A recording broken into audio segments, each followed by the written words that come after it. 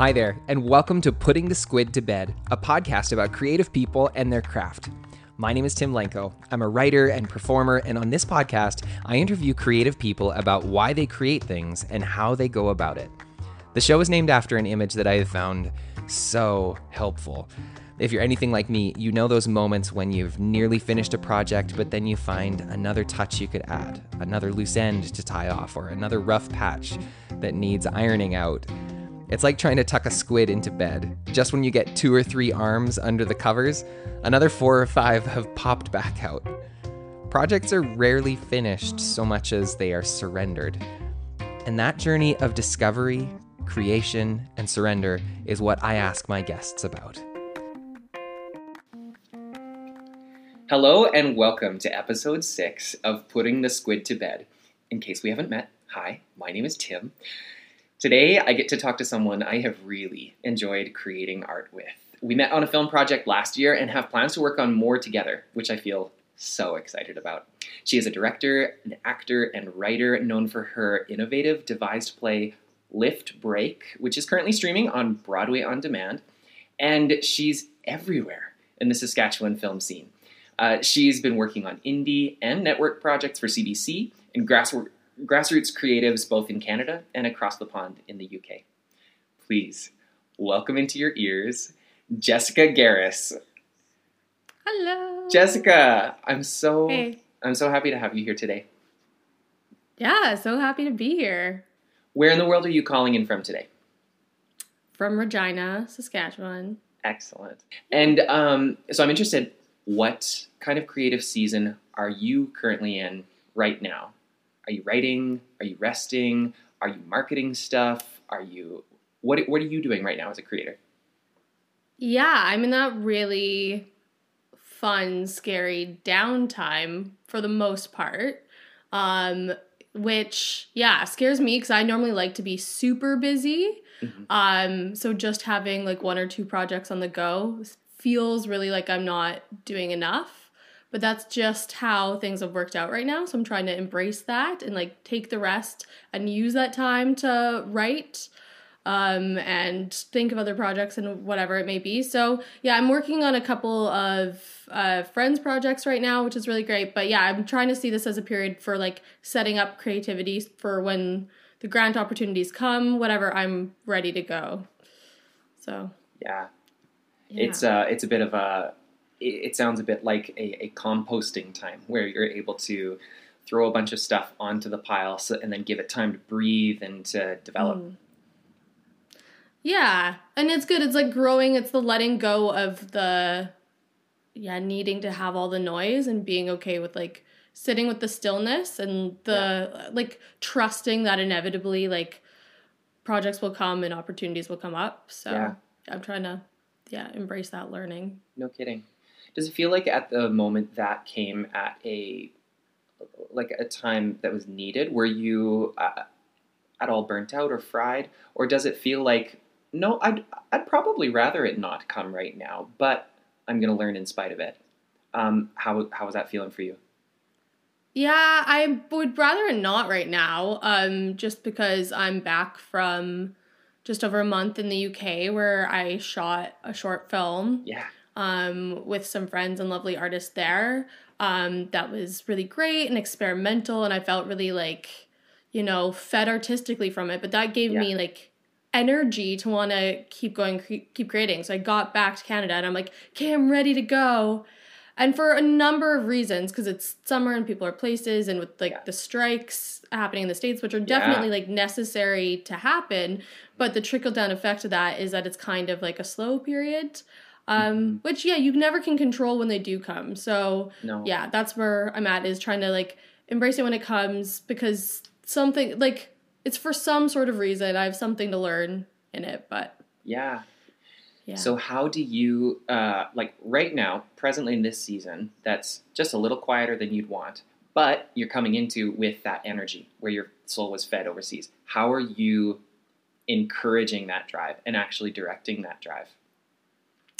Well, at the moment, I'm first ADing a short film project for Versa Films, and I'm giving it all to that project and what I can do. Yeah, like it doesn't need to be, it could be like focused energy. So I'm trying to like make that the best it can be for everyone else, make everybody else feel like they're supported.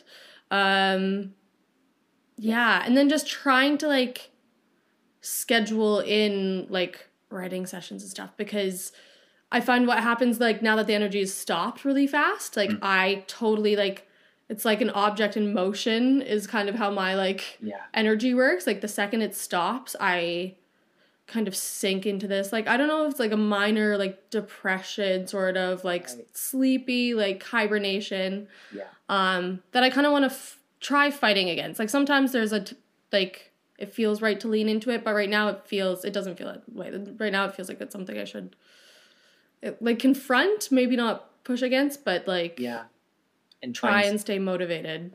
Totally, and keep some movement. It's so funny because like the inertia of stillness and not moving is just so sticky. It's hard to get unstuck from it. Completely.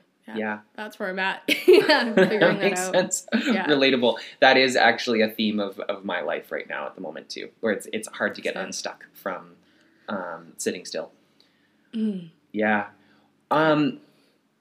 So I'm interested in what got you on this journey in the first place. Going back early into young Jessica's history and life, what was the first maybe films, maybe plays, first experiences that you were involved that gave you a hint, or maybe just flat out inspired you that this kind of storytelling is for me? Yeah, I think about that a lot and how that started, because people in my family are like kind of like creative a bit on the side, but like it's not like a big theme in my family. But I started out as a dancer, competitive dancer, and my mom had me in dance from the time I was 4, and I remember love being on stage, like loving that. But like with 4-year-olds, and you'll see it if you watch a 4-year-old's dance, there's always like the ones who are like the leaders and like bossing the other girls around. They're like, no, these are the steps. And then there's the ones who are like, oh, this is pretty lights. And I was always one of the ones who's like, guys, we've been practicing this for weeks now. Like, what are you doing? You knew that there was going to be lights here. Like, you're not in your positions. I just remember being so upset and like remember hearing like the people laugh and being embarrassed. And I'm like, guys, you're making like, so I remember taking it seriously from like very young age and like seeing it as like a serious thing, like this like art and to perform. And then I just really loved movies. So I've never had, like, it's been a theme from the beginning. Like, I've never really had, like, one place to live artistically. Like, it's always kind of been, like, dance, film, I did plays, like, that sort of thing. But I remember watching movies and being like, how does that happen? Like, how do you, like, watching Forrest Gump was my favorite film as a child, which was really random. But, yeah, how do you make that? And so you wanted to be able to dig into how the sausage is made, how this all comes together. Yeah. And you're directing, like, you get into so many different leadership positions with the different projects that you're on. The hints at it in young Jessica, who is seeing the big picture and wanting to see all the people fit into the big picture to contribute to the whole thing, makes so much sense. Yeah. Yeah. And so now at this point, with your life being so different, having such different seasons, and not necessarily having a lot of routine in it, I'm interested in how you create space to keep creative rhythms alive, to keep your dreaming, your planning, your preparation for projects that you do want to create and lead. What are the things that you've discovered for yourself actually work to keep it? Because like some people do morning pages, some people do retreats away to jumpstart and spark plug their things. What have you found resonates for you? Yeah, I've been bad for morning pages over the last like 2 months, but normally I'll do like morning pages every day. I do have my own routines within this like life that isn't routine. Yeah. Okay. So what do those look like? Yeah. So like definitely like morning pages, working out or going to dance classes. So I find like something scheduled, like I won't just go to the gym like just on my own accord, like scheduled classes or like scheduled dance classes, something that'll like get me in my body and out of my head and like force me out of the house, and that has a scheduled time that I like have to be there at and I'm being held accountable for. That along with morning pages, and then just trying to like connect with other artists, like at least once a week connecting with somebody, or like going to local like music shows whenever I can, or like art exhibits, like seeing other people creating art and like being around other artists, I just find very like fulfilling and motivating, and something that keeps me going. But those aren't always the things that you can control. So definitely the things that I can control are like our morning pages, and then sometimes like Duolingo, just like learning another language. Yeah. What I languages? go through kind of cycles of that, but that's cool. What languages are you learning? So Dutch I did for a really long time because I lived in the Netherlands for a year. But right now I'm doing Japanese and Korean. Cool. I'm going to Japan, but yeah, Korean's like I can't wrap my brain around it right now, but Japanese is going all right. Like I think so. Oh, that's excellent. Yeah, just using a different part of your brain, sort of thing. But. No kidding. Which then sparks activity in the whole brain. Yeah, I think so. So as you go in and out of the different seasons that are sometimes focused on other people's projects, sometimes focused on yours, how do you keep track of all the different ideas that are alive? Like, do you have a journal or a note that keeps your projects marked down that you're like, I'm going to return to these? Or do you just let everything just sit there in your mind and let the inspiration just compost? And then how do you decide what you're coming back to when you have space? Yeah, that's a really interesting one that I've kind of like developed and kind of been playing with for the last couple years since I've moved back. But I do in my like day planner, I have a passion planner that I like use religiously.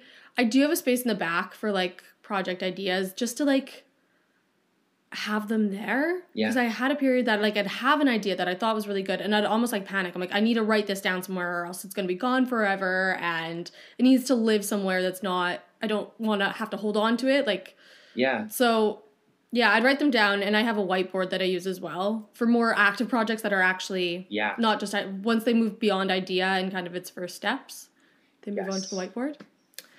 But now I'm kind of less precious about like writing them down and kind of trusting that like the idea will stay in me, and if it's worth doing and pursuing, it'll come back and it'll stay there, or it'll grow. Because if I do have to like sit there and like hold on to it, maybe like there's been so many times like ideas that I'll go back and look at it and I'm just not at that place anymore. It's not something that inspires me anymore. So I'm trying to generally my like creative where I need to orient myself is the letting go of control aspect. But there is a page with with different ideas on them for sure. Totally. I always find that such an interesting dynamic for creators, because I've heard multiple people say that. Like, I'm just going to keep these. I'm not going to write down these ideas because if it's worth it, it'll stick around. And I found that for me, letting go, like you said, not grasping them, usually involves writing it down so that I don't feel like I have to hang on to it. Writing it down gives me a chance to let go because I know, all right, I won't forget this. I'll come back to it. And then it's always so different. Sometimes I come back to my written list and I no longer resonate with an idea. And I'm like, all right, I'm going to release it. But I come back to it sometimes and say, this resonates in a whole new way. I'm so glad that I didn't forget this, because I just don't trust my mind to keep everything. I get that with once it's written down, then you don't have to, like, it kind of, that lets it go a little bit. Yeah, but then it's also interesting, like, the dance between, like, what you end up pursuing or giving your time to or not. Yeah. Because there's some projects, like, when things started really kind of, like, moving and I moved into kind of, like, full-time creating, that I was like, okay, there's this idea and it's good, so I have to, like, start it now and I have to get the ball rolling. So I'd, like documentary ideas and I'd contact subjects and whatever. And then, like, yeah, a month or two would pass. I'm like, I'm just not feeling this anymore. Yeah. I'm like, maybe I should, like, sit with an idea a bit longer, even if I'm really excited about it. But, like, write about it in my morning pages or whatever for at least, like, a couple weeks, a month maybe. Yeah. And then see if it's actually something that is worth, because we only have, like, limited amount of time that we can give, especially to, like, our own creative stuff. Like, I love helping out other friends' projects, and it's part of the game. Like, we all have to help each other out. But when it comes to the limited amount of time to do something that is my idea that, you know, I want to pursue, not every idea I have is going to be worth that amount of time and effort. And so trying to find the projects that are worth that, and then also, like, making, like, I'm, like, really committed to following projects through. Yeah. Once they're started and once other people are involved. But yeah. So I'm interested, as you weigh an option, weigh a project to decide, is this worth devoting time to right now? What are the things you look for? Is it, bottom line, a gut feeling? Or are there characteristics that you're looking for? Yeah, I think number one, it's a gut feeling, just, like, if I'm excited about it. Yeah. But then it's like, who else can I get involved on this? Am I excited about working with them? Does this actually, and this one's hard, sometimes, like, will this actually benefit my career? Because even, like, short films, like, yes, they're good to do and you have to have some, but like, the financial toll that they take, like, it is a bit of a balance. Like, I have another short film that I really want to do, but I'm like, I just can't, like, financially do it right now. Like, that would not help. Yeah.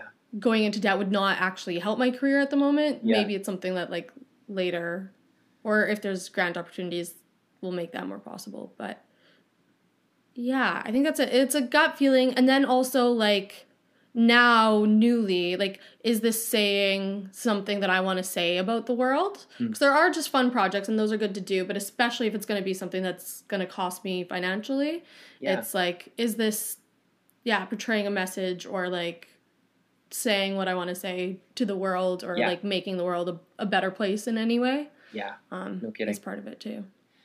What are some of the themes, some of the perspectives on the world that inspire you the most?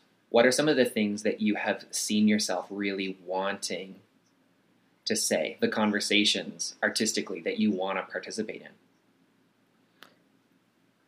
Yeah, there's a lot. There's a lot of people that I'm like, will watch the work. Well, anytime anybody, like, says something or has a point of view and is kind of, like, standing in their truth, even though it might be, like, a scary place to do it or to say it.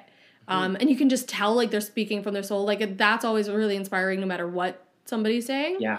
But there's, like, being in England and in London, there's a lot of artists there that are really, like, completely outspoken about how they feel about the world, like, kind of anti-capitalist, like, anti-racist, you know, art. Like, here I find whenever I come back, like, people and artists will have a point of view and sometimes, like sprinkle it into what they're making. Yeah. But I'm always, like, in awe, and I don't know if I'm in a place that I'm, like in myself that I feel comfortable enough, like, standing out, and I really want to get there. Yeah. But I see artists, like spoken word artists, like Kay Tempest in England, who they, like, get up there and they, like, say fuck the system in as loudly as they can with beautiful art, and I'm like, oh, like, that's like, and then it does change things, and then people think, oh, I'm not alone, oh, I do have power, and it kind of unites people. Yeah. So yeah, between that and, like,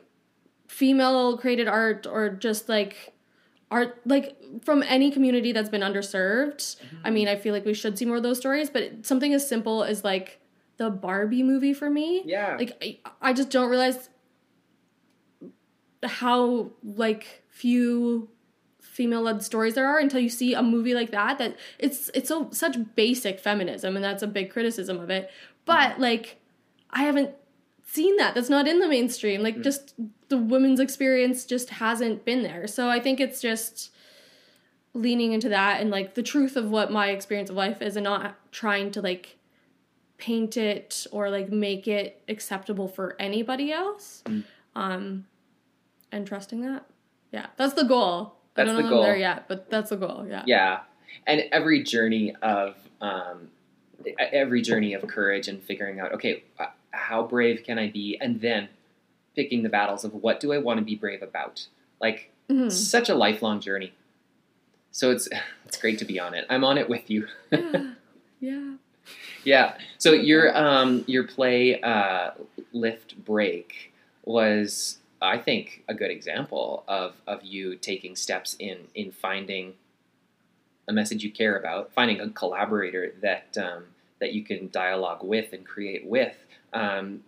You worked with a creator named Ty Rain, and your play was investigating Indigenous and settler youth relations, and some of the things that intentionally and unintentionally go into those relationships. And so what was that experience like in the context of this journey and in the context of just creating and collaborating? Yeah, that project was awesome, and, like, still sticks with me, and I feel like still has, like, another life. Yeah.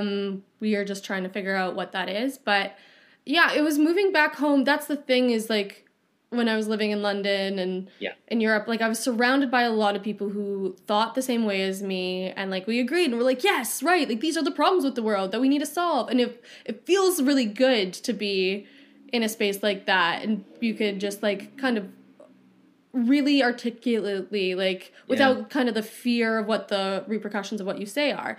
But moving back to Saskatchewan was interesting for me, and tough, because I was in this spot, like, with, like, a lot of, like, family who are really, like, lovely, open-hearted people, but, like, don't want to rock the boat in the society here. There's a lot of people here that just don't, that might think that things should be more equal, and, like, Indigenous rights are important, but also just don't want to be the person to say it and don't want to rock the boat. So yeah, I was kind of frustrated, because I'm like, these are things that I want to say, but I was kind of getting backlash or pushback whenever I would, state facts about the treaties and what's not being honored, and people just kind of didn't really want to hear it. And yeah, I found that really, like, hurtful and frustrating, and I needed a place to put that energy. So yeah, I had this idea for kind of exposing what the, like, current white settler relationship with Indigenous youth is for people who consider themselves, like, kind of liberal, open-minded people, that we still fuck up, right? Like, there's still mistakes that are made just because you might have a more open-minded view. So the idea of the elevator came about. So it takes place, like, it was site-specific in an elevator, because it's a place where you can't escape, and and that was the whole thing, is, like, a lot of people, like, run away, and I don't want to call people out in my life, but like, run away from the conversation or change the subject. And this was a place where, like, these two people had to face the experience, and particularly, like, my character, which is a person, like, close to myself, like, a woman in her 30s who, like, wants to do the right thing and wants to find reconciliation, but isn't really willing to, like, challenge herself or go outside that bubble to see things from the other perspective. So Ty Rain is an incredible two-spirit spoken word poet that I was connected to through Skylar Anderson, who was connected with the project. So things kind of kept falling into place. On Cue Performance Hub just started in Regina, which is a great organization for kind of trying to connect independent artists and get them resources. So yeah, through that, we got to tell this story. And it was really important for, like, Ty to be involved in the devising process. So that it was both of us creating it together from our own experiences, from our own lives.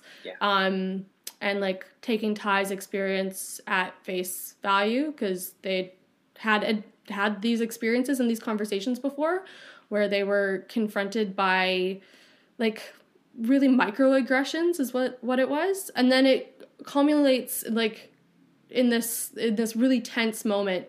Initially, like, full disclosure, when I had this idea for it, it was kind of like gonna be one of those like slow descent into madness kind of genre things. Yes. Where one of the characters actually like kills the other character, and I don't know which, but it was the conversation about like what message does that send depending on which person ends up being the last one standing. Yeah. And that just didn't naturally come out of it. So we ended up in a place where Ty's character does give in to like the white settler character and her pressures because they just can't take it anymore, and they're just one person trying to fight for themselves. And so it's like this breaking kind of moment at the end that does break your heart, and so many people who saw it, like, which was the best, you know, prize that we could get, we were like, oh, I've totally had that experience, which is like heartbreaking, but like I'm glad that we showed something that was maybe close to real life. Yeah. So it is available on Broadway on demand, and through that we actually got a woman contacted me on Facebook saying she's based in Homer, Alaska, saying that she wanted to do it as a play reading because she felt like the themes were very similar to what she experiences and people in her community experience. So, we still need to like get it typed up, get it published, but hopefully get to share it with other communities. Even though the story was so specific, like it takes place in Regina, Saskatchewan, like there are very specific like Rough Rider references and stuff. Yeah. She still like managed to watch it and find like the core of like, oh no, I can relate to this. So Absolutely. I thought that was really fascinating. Well, that's what some people have said. I can't remember the songwriter that I heard comment about it, but they were saying that in specificity there's universality. Like they were talking about how certain approaches to pop music or different types of music, like if they go so universal with the intent of letting people map their own life onto it, it can produce that.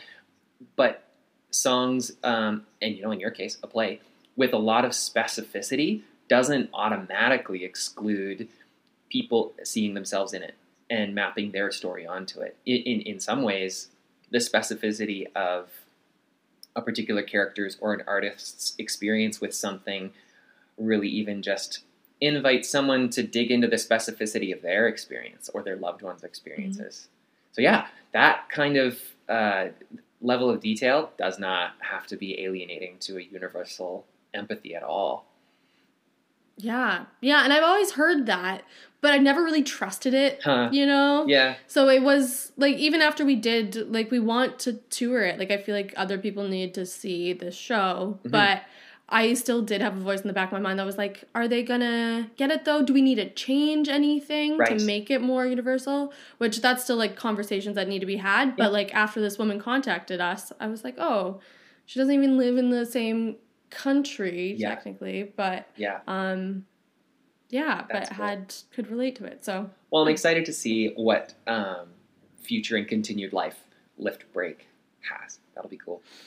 I wanted to pick up on the theme that you talked about. Like you had one intention for the culmination of the play. You talked about this descent into madness, the death of one character at the hand of the other, but then when truthfully telling the story, as you went through, you discovered something else was what was natural. Talk to me about that experience of being surprised by a project and responding and changing your plans. What's been your experience, maybe with this project, maybe with others, being in a project and then having your plans changed as creative integrity seems to push you in a different direction than you intended? Yeah, I think it's necessary, especially when you're collaborating with somebody else. And it was somebody else's story, because like I don't understand the Indigenous perspective of that story. Like I have ideas and I try and think in an open-minded way about that and put myself in those shoes, but I never really can, right? Because I have like this privileged lens. So it's getting a collaborator that like we trust each other, like Ty, and then completely trusting their point of view and not trying to push my point of view onto them. for that project in particular. And at the end, it just came down to like, there's honestly too much violence right now in like in that situation. Like that, I like that genre. I like to like take something really normal and pedestrian and then like flip it on its head and make it kind of like, whether it's horror or violent, to like shock people into thinking. Like I personally as an artist like that dynamic, but this project wasn't the right thing for that, because between us, it didn't happen naturally. And there is too much violence against Indigenous people right now anyway. Whichever way that scene would have gone down, like it was just, that wasn't necessary to tell the story.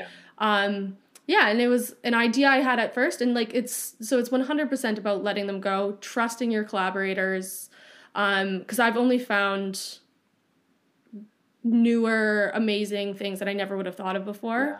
And then if it is like a project that is like mine and there's really something I want to say about that thing, it's like having your things that you are willing to fight for. Like it's okay to disagree and like be like, no, this is the hill I'm gonna die on, like this has to happen this way.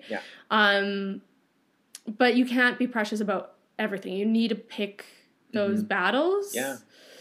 And sometimes kill your darlings, as they say in the theater. So totally. Because you know what, it's possible that the darlings will have a better life in some other setting. Exactly, like that idea and that concept that I had for like the slow descent to madness, like that can still live in another project. Like that whole idea isn't gone forever. I just need to find the right place and the right story to weave that into.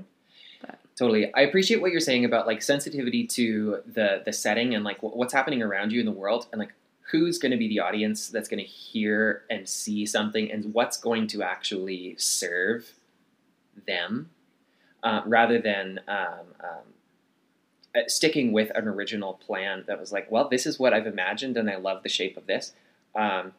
It makes me think like it's a little bit more of a trivial thing. It was more of an economic thing, economic choice, but it makes me think of Shonda Rhimes talking about the creation of Grey's Anatomy, where the original version of it was war correspondence. So it was all these powerful women who were journalists overseas, and they would work hard and drink hard, and they were intense, and they were all about their work. And she pitched that, and the studio was like, there's too much, like Iraq, Afghanistan, like all of it was happening. And they were like, you know what? People are fatigued. Nobody wants this. And so she flipped it, and she was like, well, let's make it a medical drama then. And so she just like took the heart, the women that she wanted to tell the story about, and said, well, what's a different setting that will actually not fatigue or go against the grain of where people are at? What's something that won't trigger the... For me, watching a COVID-based drama TV show right now, I don't want to see that. I want to see something entirely different. And so the sensitivity of your audience and being able to say something about your world in a way that will probably meet the crowd in a way that'll serve them better, I appreciate so much, because it's facing this communal aspect of like what art is good for, what it's here for, what the gift that it's meant to be to someone. Yeah, completely. Like that's, so it's hard because there are some projects that if it's so personal to somebody and like they really just need to tell like this story like in such a way, like I get it, and there is a place for that. Like it might not be as universal, but there is a place for like really personal, specific, of course, art there that you like fight for it to be exactly how it was in life. But but it's kind of, that's the whole fun of it, is like letting it go and letting it take on a new life. Like it's not yours anymore once it's outside of you. It's like it belongs to collaborators and audiences, and you can't control how they see it. You can just do your best to try and predict that, or actually like just listen to what people tell you. But so when you get to that point of releasing a project from your hands, sharing it, and allowing it to become no longer just yours and your collaborators, but other people's. That experience of finishing and surrendering something is so different for everyone. How do you feel about finishing projects? Because like a play's got to be performed. A film has to be like, once a cut is approved, it's got to be rendered and then screened and released. How do you feel about finishing things? Does anything ever feel finished? I'm going to say no. Nothing ever feels finished. But yeah, there is this certain letting go that has to happen. And usually then I need to focus on another project just so that I don't think about it. Yeah. So even this project that I shot in London, it's all in the can, but we need to do post-production on it. Yeah.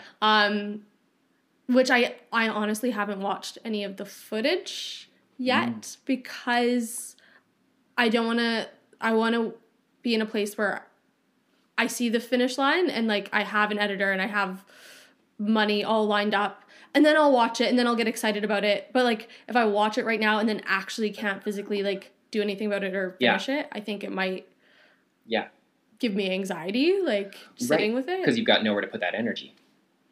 Yeah, so I do think that getting something... I don't think it's ever finished. Because even with Lift Break, I talked to so many independent theater artists about, like, my anxiety of kind of wanting it to be, like, perfect is the wrong word, but wanting it to feel complete by the time we got it up. And devising is a very interesting process where, like, you're creating as you go, and sometimes you have so many ideas. There's so many ideas, and you just have to choose what makes it in. Yeah. And that show had a lot of setbacks. Okay. So before talking about the setbacks, for someone who doesn't know what a devised play is, what's your 2-sentence description? It's creating a play as you go. So you don't have a script, but you have, and this can vary from project to project, but this project had a story, kind of a beginning, middle, and like we didn't really know an idea for the end. So then it's just how do we get from A to B to C without having a script, kind of. So the process was improvising a lot. We did like hour-long improvisations and then made notes from what worked from there. Yeah, and that was improvising in a workshop setting versus or were you improvising in performances in front of audiences? No, we were improvising in a workshop setting, which I think it would be interesting. It would be an interesting task to do it in front of audiences. Yeah. But we did have our stage manager there to just like hold space and write notes and whatever it may be. And then we kind of figured out what the show wanted to be. We figured out the places that we kept going. And it was interesting to see what kind of tangents. And sometimes you have to like live out the tangent that you will never actually use, but just see what that is. But yes, and there's a lot of setbacks. Like our director was having a hard time, so he had to drop out of the project. So then we decided to continue on, like, without having a director, but it's still kind of in the same sort of process. And then finding, because it was site-specific, somebody to let us use an elevator. I think we found a spot 2 weeks before we opened. Oh, wow. Which, and we didn't perform in it until opening night. So, like, that was hard. And me wanting to put my best foot forward and just having moved back and a lot of the people in the community here not knowing me at the time. Yeah. Feeling like I had something to prove. Yeah. Yeah, I was just wanting it to resonate with people. And a lot of theater artists were like, oh, Jessica, like, you don't just do a show and then that's it and it's done. They're like, these take on other lives. They're like, shows come back years later or you tour them or like, they're like, that always happens. Like, that's always allowed. They're like, this is just a first performance. Yeah. I was like, oh. So they helped completely change my mindset about whether something's finished. That's great. Film is hard, though, because that is one that... Yeah. But you never know. Like, maybe once it's completed, it finds another life. Like, it resonates with people, like, years down the line, or there's an exhibit that it really falls in line with. So even though that project might be finished, its life isn't always. Totally. And if you keep all the stuff, maybe you release a different cut of it. It's it doesn't usually happen that way, but you're so right. I love what you're saying about like all of the connected bits and pieces, like the conversation around it, the exhibits that it might be paired with, the different communities that might engage with it. You're right. That's a whole nother aspect of it living another life and being recontextualized and redigested. Yeah, it happens. Like with films, like there are ones that come back into like, you know, the like common psyche, like after years for you can't really put your finger on why, but so for you, prior to that ever happening, prior to opening night happening or a final cut being rendered, what do you find difficult about pulling the trigger and saying, okay, for now this is done, for now this is complete?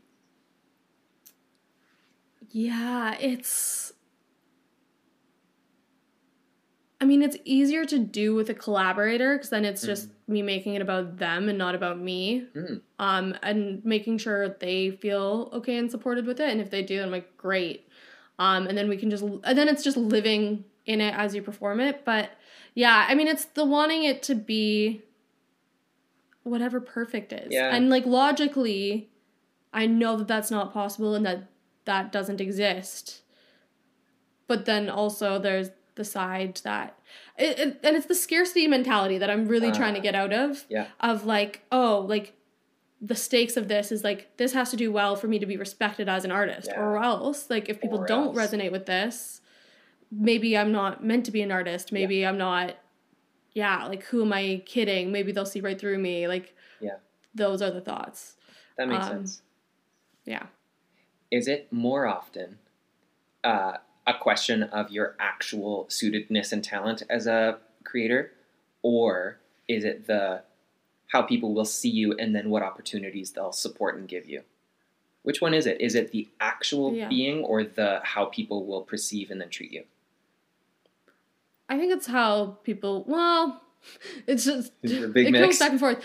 Mostly it's how people will perceive me and what opportunities come about. Because you don't make a lot of money as an artist. And at the moment, like, it's hard because you can't really take on other, like, proper 9-to-5 jobs. Because then when opportunities come up, like, you kind of have to be available to take them. So, it's the big picture, like, kind of doom. Like, if they don't see me as, like, a real artist that has real skill, then I'll never get an opportunity again, and then I'll never get paid again, and then I won't eat. And like it's the doom and gloom. But then sometimes it's the question of like, I have no choice but to be creative. That's kind of how this happens. Yeah. But then it's the conversation that it's like, am I just lying to myself? Like, there's a lot of talented people out there. Like, who do I think I am? Yeah. Also. Yeah. Have you had experiences where you've been engaged in creating something in a way that those fears have vanished for a while and you're able to just play and engage and build? What have those been like? Yeah, completely. Well, just on this last production in London, like, which I wrote, like, I'm like trying to be a better writer, but I write out of like necessity because I have a story in my head, but like I don't have like beautiful words or whatever. So this one I wrote the story but had actors largely like improv on the story, which so it was a really fun kind of experimental way of doing it. But I was connecting with artists that I hadn't met before, like DP and people there, and it was amazing to see people like buy into my idea and my project, even though they don't know me and it's my idea. And I was like, oh, like, you care about this? Like, you're making storyboards, you're going above and beyond? Oh, thank you. And then also with friends there that, like, really talented comedians and actors. So it's seeing all those people buy in and then feeling that responsibility, like, okay, they've bought in now. Mm-hmm. Like, I better step up and believe in myself because all these people here behind me trying to support me. Yeah. And then, so in the process of directing that, it was like, seriously, all doubts fall away. Huh. like leading up to it, it was all the like, feeling really insecure. So I was afraid that I'd feel insecure on the day, but I didn't. I totally knew what I wanted. It was totally freeing. It was totally collaborative. Cool. We had really fun time. We shot 8-hour days because sometimes you don't have to have really long, like it's a give and take. So Yeah. I found it a really great, like, and at the end of the day, like that's where I felt like really like fire in my belly to keep going, because yeah, directing is the space where all doubts fall away, and my instincts kind of kick in, and I trust that in that setting for some reason. That's cool. So it was a nice surprise. Yeah. Yeah, what a gift. What an enjoyable experience. Mm-hmm. Well, I'm really excited. Yeah, so then it's just like an addiction, and it's like I want that again, but unfortunately the way of the game is it doesn't happen that way. Totally. It can be so tough to actually get the resources to do it. It's tough. What film and theater are not the same as drawing or writing, where nothing's in the way. There's actually a lot of resources required to get something made. Yeah, that's what's hard. And I mean, there like with drawing or writing, it's like yourself can be the thing in the way. Yeah. Yeah, but with like physical resources, like just going out and directing, and I guess like you can like, I guess my answer to that is doing a play. Like plays just seem to be a bit easier of a way for some reason to just get people together and like workshop something. Yeah. So maybe that's what I need to do next. Cool. That makes sense. We'll see. Oh, I love that.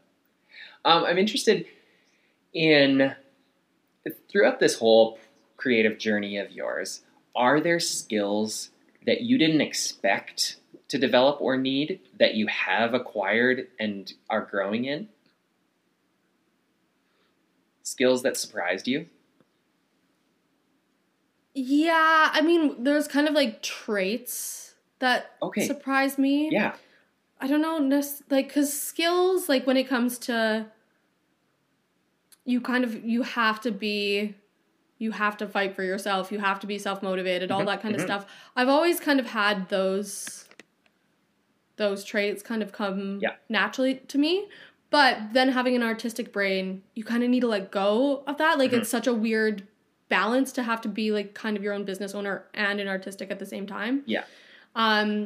So for me, like, my parents are both bankers, so I was raised to be, like, really good with money, like, really kind of, like, conservative with money, and, like, and with everything, like, but I found what surprises me is how much I'm actually able to, like, let that go and maybe, like, take a financial risk that's not, like, big or irresponsible, but take one that, like, probably the average person would take. But I just wouldn't, given my, like, upbringing and background. So, it's retraining my brain for the things that I was taught in the school system and with my parents, like, this is bad and wrong to be irresponsible with money this way. Yeah. When actually in an artistic setting, like, it's necessary. And it will, and I do trust that it will, like, pay off in the end. Yeah.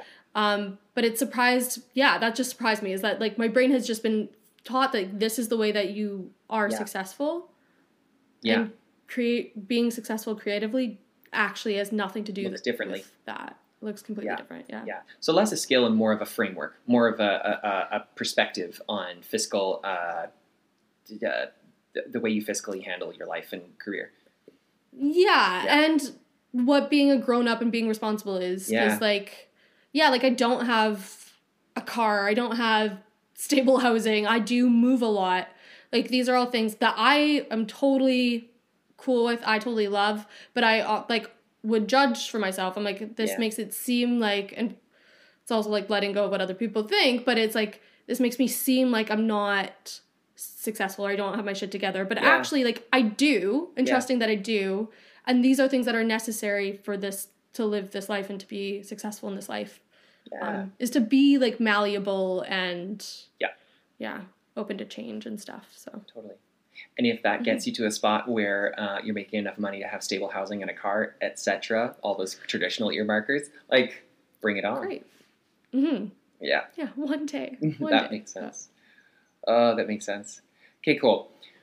I have to say, I'm super excited to see the rest of the things that you make. I can't wait to see your short film from the UK finished. I can't wait to see you on set next week for that other project that you're helping to AD. It's going to be so much fun. Yes. Thanks for making time to speak with me today. This has been really, really enjoyable. Yeah, it's been so lovely. Thanks for asking me to do it. And I can't wait to work on your future projects too. I know. We're going to have such a good It'll be time. great. Yeah. Absolutely. Okay, before I let you go, I have one last question.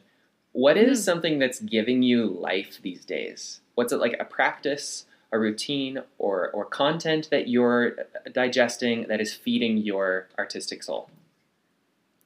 Right now it's dance. Like I'm going back to my roots. So yeah, I've been going back to the dance studio a lot, and it's just, there's nothing like it. Just going to the studio, doing a little workout, being super free, and it's where I started out. So that's awesome. Back to the beginning.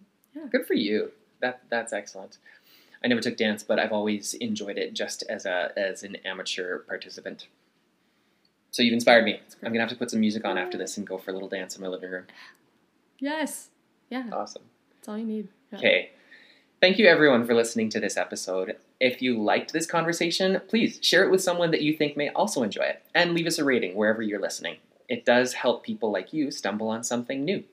You can find me on Instagram at Timothy Lenko and at Timothy Lenko Music. Jess, where can people find you and follow your work? Mostly on Instagram at Just the Creative Mess. Just the Creative Mess. I love it. Okay. Thank you, everyone, again, for listening. Join me again in 2 weeks when I talk with another artist about their craft. Until then, live your life like art that's never finished. Bye.